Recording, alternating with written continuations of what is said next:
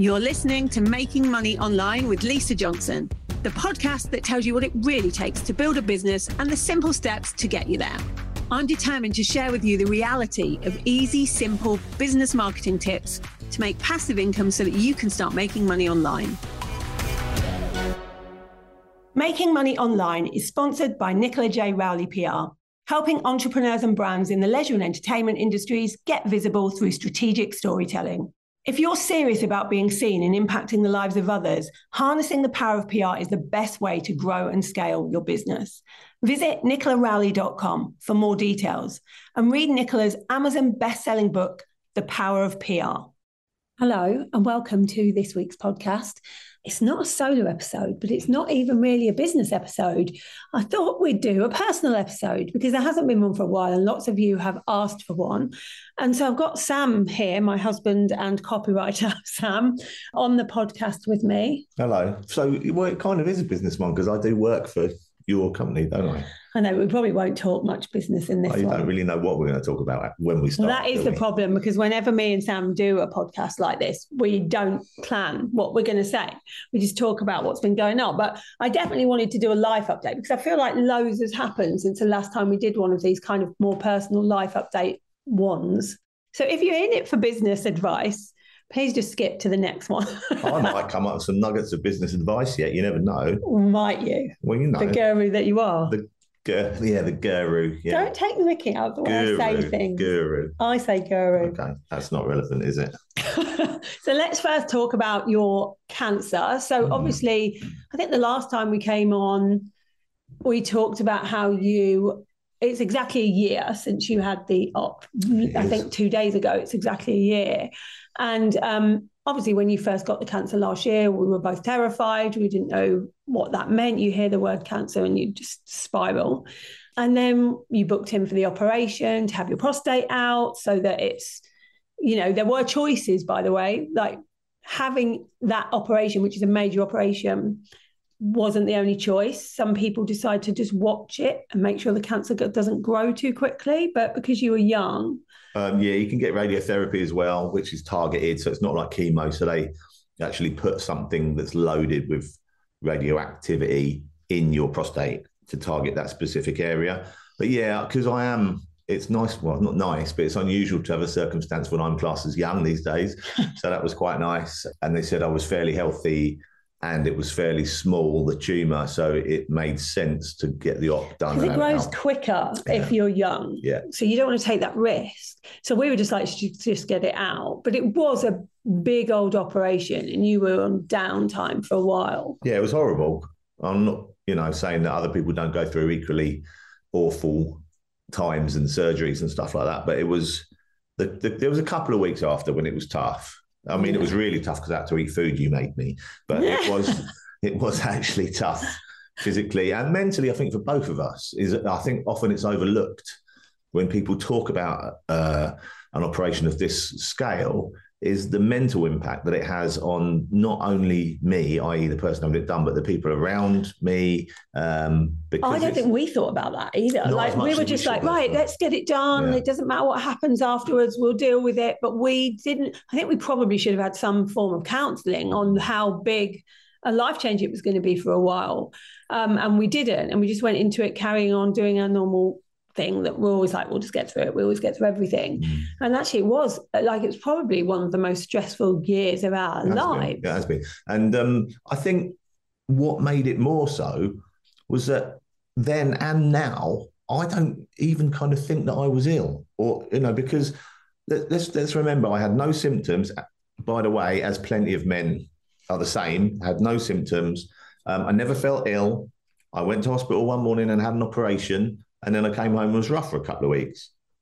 And so when I see people like Collective for Cancer Research and prostate and that kind of thing, I kind of think, oh, yeah. That's you. That was me. And it's only in remission, as everyone would know. It's not cured. That doesn't happen. Is that your main worry now, like this every 3 months having the blood test? Yeah, I don't think it'll ever go away. And speaking to mates of mine who have been through it, it never does go away. And obviously you get on with your day-to-day life, but it's not like you break your arm, they put a cast on your arm is fixed. Yeah. It doesn't work like that, as we all know. So whilst I am, massively confident and everything's fine and I'm back to where I was before the op, there is still a niggly little fear at the back of your mind that, who knows, next blood test, who knows? Yeah, but I suppose you just have to deal with that if and when it happens, when and if it happens. Mm. But yeah, so it was traumatic, but we're through the other side now. It definitely impacted both of our mental health. I think it did the boys as well.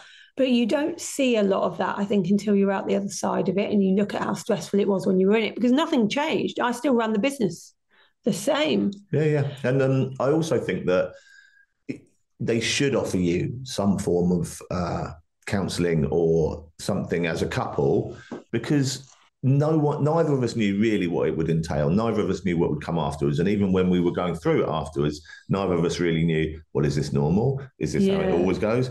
Fortunately, randomly, fate, whatever you call it, I met a guy the morning I was having my operation, who's now known as Prostate Dave in our household. And he was about the same age as me, having exactly the same op. And he came in and had a chat with me before we went in. And then, as luck would have it, he was put in the bed next to me in recovery after the operation. So we've kind of stayed in touch since then. So you have a benchmark then, don't you? Because you say, how are you feeling about this? Absolutely. And I think that's what I meant about, because no one really knows. The only people who really know is someone who's been through it. So now Dave and I kind of chat and say, especially the first couple of months after, it's like, oh, are you getting this? Or what happened when this happened with you? And that kind of thing. It was really nice to have someone that was living it at the same time and is now living it at the same time. Now, if you listen to this, I want you to remember that Sam had no symptoms. The only reason we found this prostate cancer is because we went for a full health MOT. So if you have a husband, or if you are a husband, or if you are a man that is listening to this, or if you have sons, please make sure they go and get their prostate checked. Because if we'd have found it later when you had symptoms... I dread to think, really. I mean, it's the most common cancer in men in the UK, in the world. And it is so easy to detect. And a lot of men, I'm not going to go into details, are nervous of how doctors test you. I'll leave it at that. Men will know what I'm talking about. I know what you're talking about. Yeah. Even if you do have that, that's 5 seconds out of your life.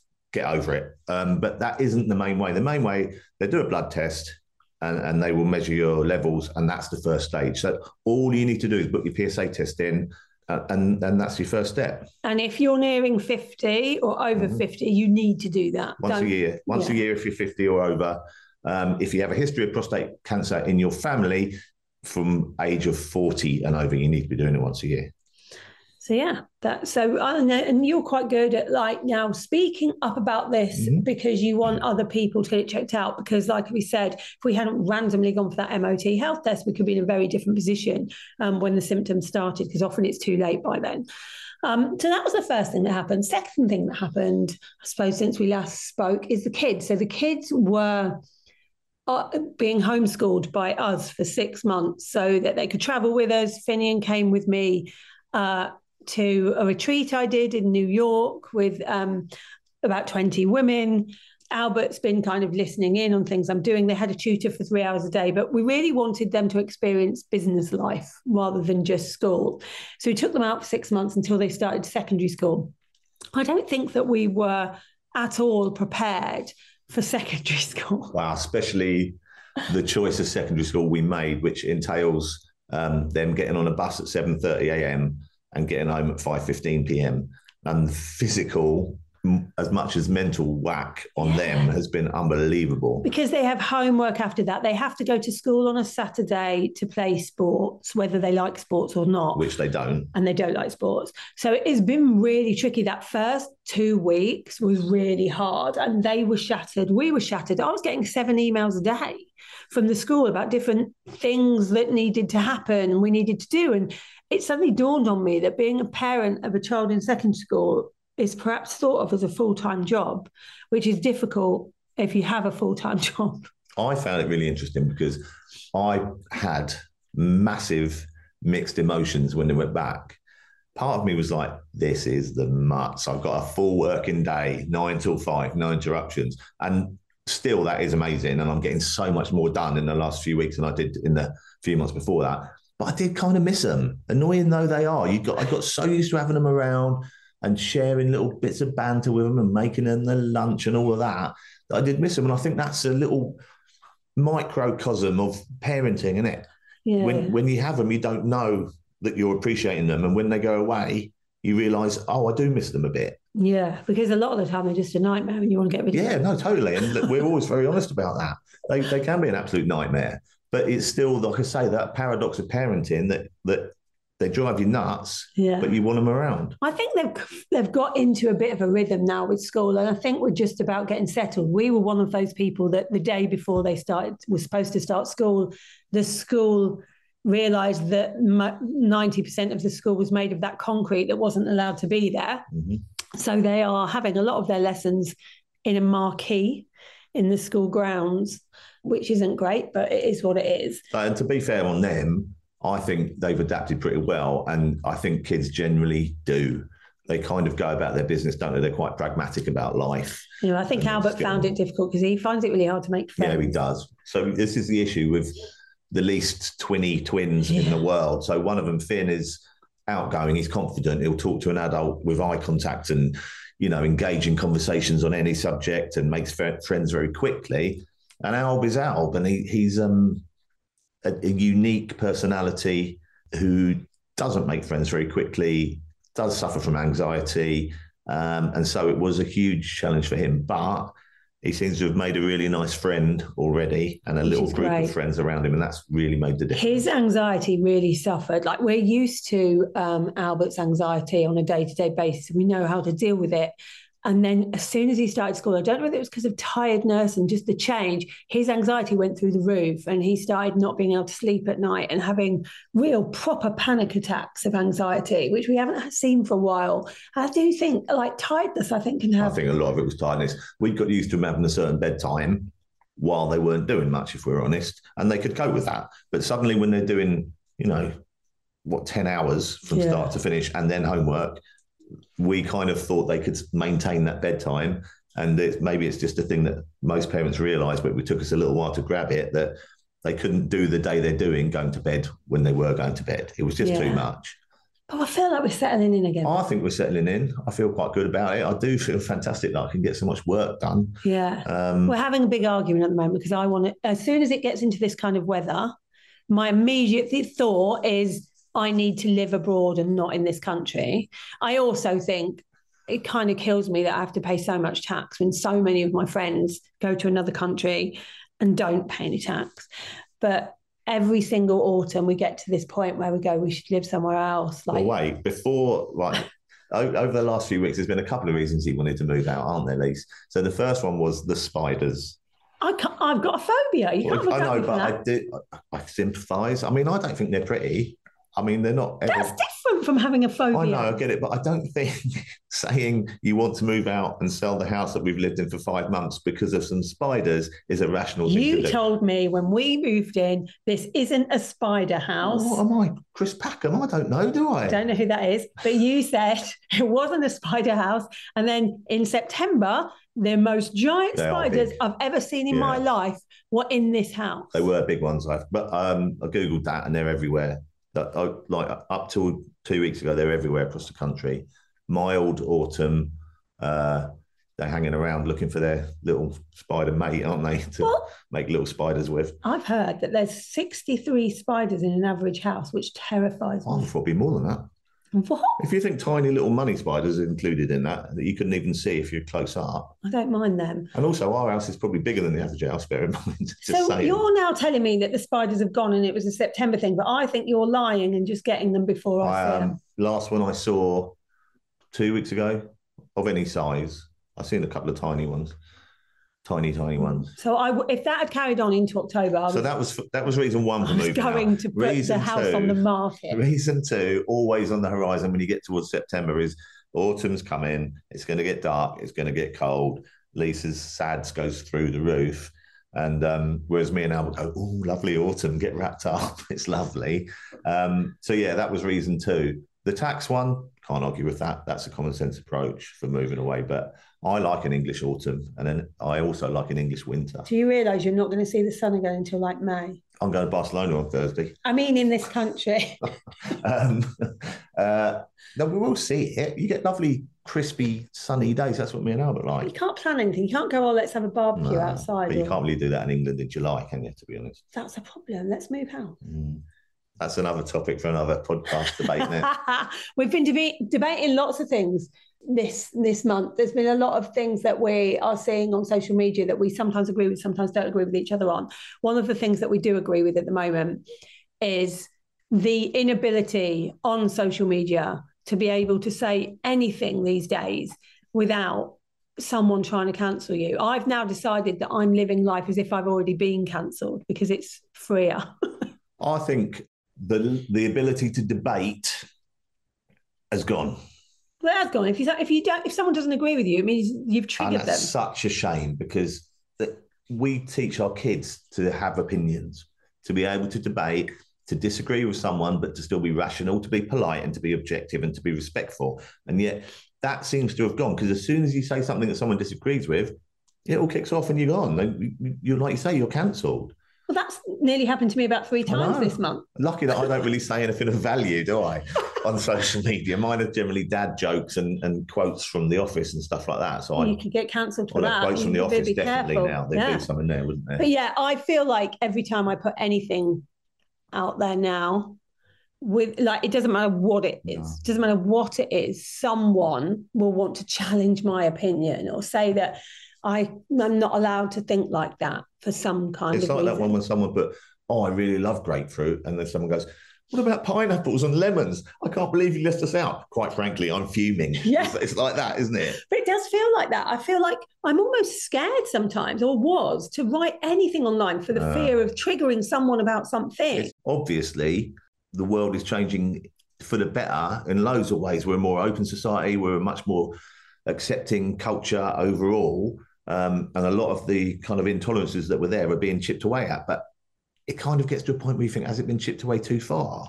Yeah, because you're not allowed to say anything. It's a really tricky one. So I just probably won't say anything. Whereas I will just say the same things that I was saying before and just have more haters. Yeah, you will. Oh, well, yeah, that's what we have to deal with. It must be really interesting for you. Like, obviously quite a lot happen. I get quite a lot of crap online and people saying nasty things about me and all sorts of things like that. We've had a fair bit. And over the past couple of months, we've had a few bits. And I'm sort of, my new thing is I'm not getting involved in the drama. And so people keep trying to pull me into things. They want me to sort of reply back to them not liking me, and I just refuse to have anything to do with it. I'm all for that. You know, I'm not great with confrontation at the best of times, am I? It's like the whole phone someone up thing. Have you phoned them yet? Well, I texted them earlier. Have you phoned them yet? Dropped them an email. Have you phoned them yet? Yeah, dropped them another text. Yeah. But it's a mixed bag for me. Part of me, when these people are popping up and being mean, part of me feels sorry for them, because some of this stuff has been rumbled along for years and yet they still don't seem to be able to let it go. Part of me wants to get all alpha on them and pop round and deal with it in the old-fashioned way. I never would have. And part of me thinks, yeah, you're absolutely right. Just let it go, because it doesn't bring anything positive into your life. They're still going to be feeling this bitterness or jealousy or whatever it's stemming from. And ultimately, it's rare that you can change. However, there have been people in the past who you have interacted with and spoken to and kind of, I don't know, worked your magic on them, and they have changed their opinions about you, haven't they? And that has happened over the years. Lots of people have done that. Yeah. So that kind of negates what I was saying a minute ago. Should you then interact and engage? I think there's probably some people who are too far gone. Yeah. I don't know. I think a lot of the time these days I'm so focused on the business. We've got such big plans and stuff that's happening that when someone writes something about me and people send it to me and go, oh, I think this is about you, about something you did, I don't even read it anymore. No, and I think you're right. You hit the nail on the head with the first thing you said there. There's so much going on with the business. It's so exciting at the moment. The whole team is pulling together brilliantly, and you know, the team is the best it's ever been. It is. It definitely is. And the atmosphere is amazing. The willingness to, you know, pick up stuff that probably isn't within individual people's remits and just do it. So, yeah, I think the focus needs to be on that, because we've got that. These people who are rumbling in the background most definitely don't have that. No, and I think that is it. Like, you can really be distracted by this kind of crap online, or you can decide not to be. Because if you are distracted by it, will that benefit you, your business, your mental health, your relationships in any way? No, when you get involved, there can be no argument if one person decides not to play. I mean, they can try, because they do. Some people do try, don't they, to keep going and going and going, but they get bored in the end. It's like a puppy, innit? You stop throwing them the ball, they've got nothing to bring back to you. That's right. That's how I see it. Like, I'm just not going to play anymore. I don't think they're going to roll over and have their belly rubbed. But yeah, it's been interesting having a different viewpoint on it, and just not getting involved, and deciding that even if someone says something about me that isn't true, that doesn't mean I have to defend myself. The trouble you have, though, you have a massively passionate sense of right and wrong, and a need to stick up for injustice and for bullying in any way. And that's where you find it hard. I just go, delete that one, pretend I haven't seen it. In my average man compartmentalizing skill, I put it over one side and forget about it. You can't do that. I try. Yeah, it's like when we watch a horror film, you can't get that out of your brain. I just go, oh, that's finished. Get on with the day. No, see, I'm in it. I feel like things are going to get that me. That one we watched the other day. Horrible. I still haven't slept because of that. We have a bed with a telly in it. So sometimes on a Saturday morning, we watch a scary film. It's the only time I can watch a scary film, because it's light outside and it's morning, and I've got the whole day to watch Disney. Yeah. So yeah, we do that, and we watched one recently that I've still got the nail marks in the backs of my hands. Oh my God, she was grabbing me. It was terrifying. And then for 2 days later, I think, why did I watch it? Because now I can't be on my own anywhere. Do you remember the time we watched Stephen King's It, and I made you come to the toilet with me? Yeah, after that, not in the house, at the cinema. I was loitering outside the ladies, well, actually inside the door of the ladies, because you couldn't have a wee after watching it, which isn't even that scary a film. Oh, it was really just that old lady in the kitchen in the background. That's the bit I didn't like. Yeah, I'm not good with horror, so I shouldn't really watch them. You shouldn't. But I do, and then that happens. I want it on record that I don't force you to watch these films. You are a willing participant in the watching of them.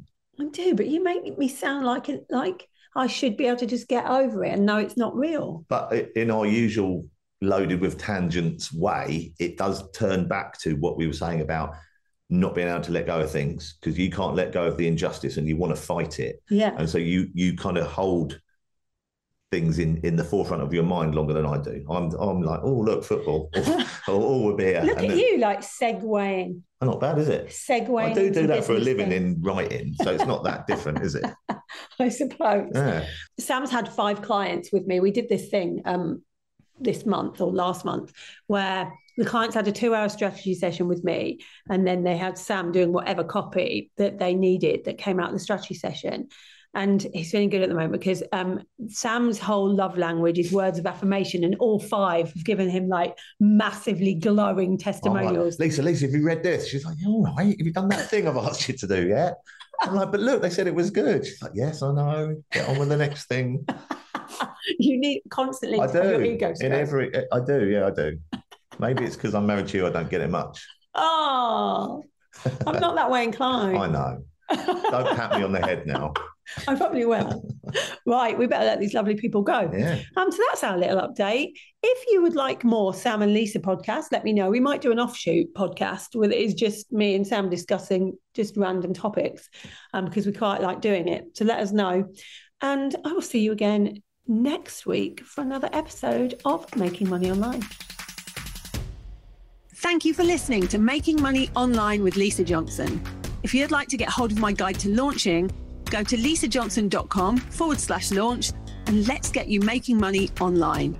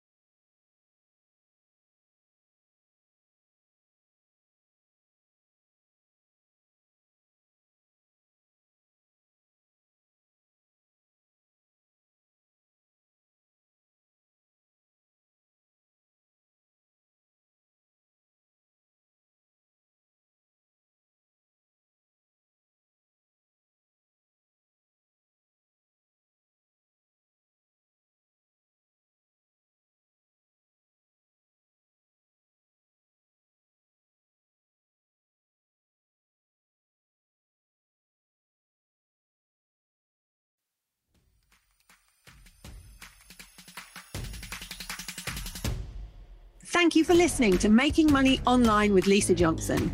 If you'd like to get hold of my guide to launching, go to lisajohnson.com/launch and let's get you making money online.